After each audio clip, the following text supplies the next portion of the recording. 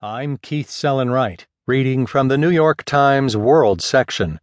Nearly 1,800 killed in Philippine drug war, top police official tells senators. By Felipe Villamor and Richard C. Paddock.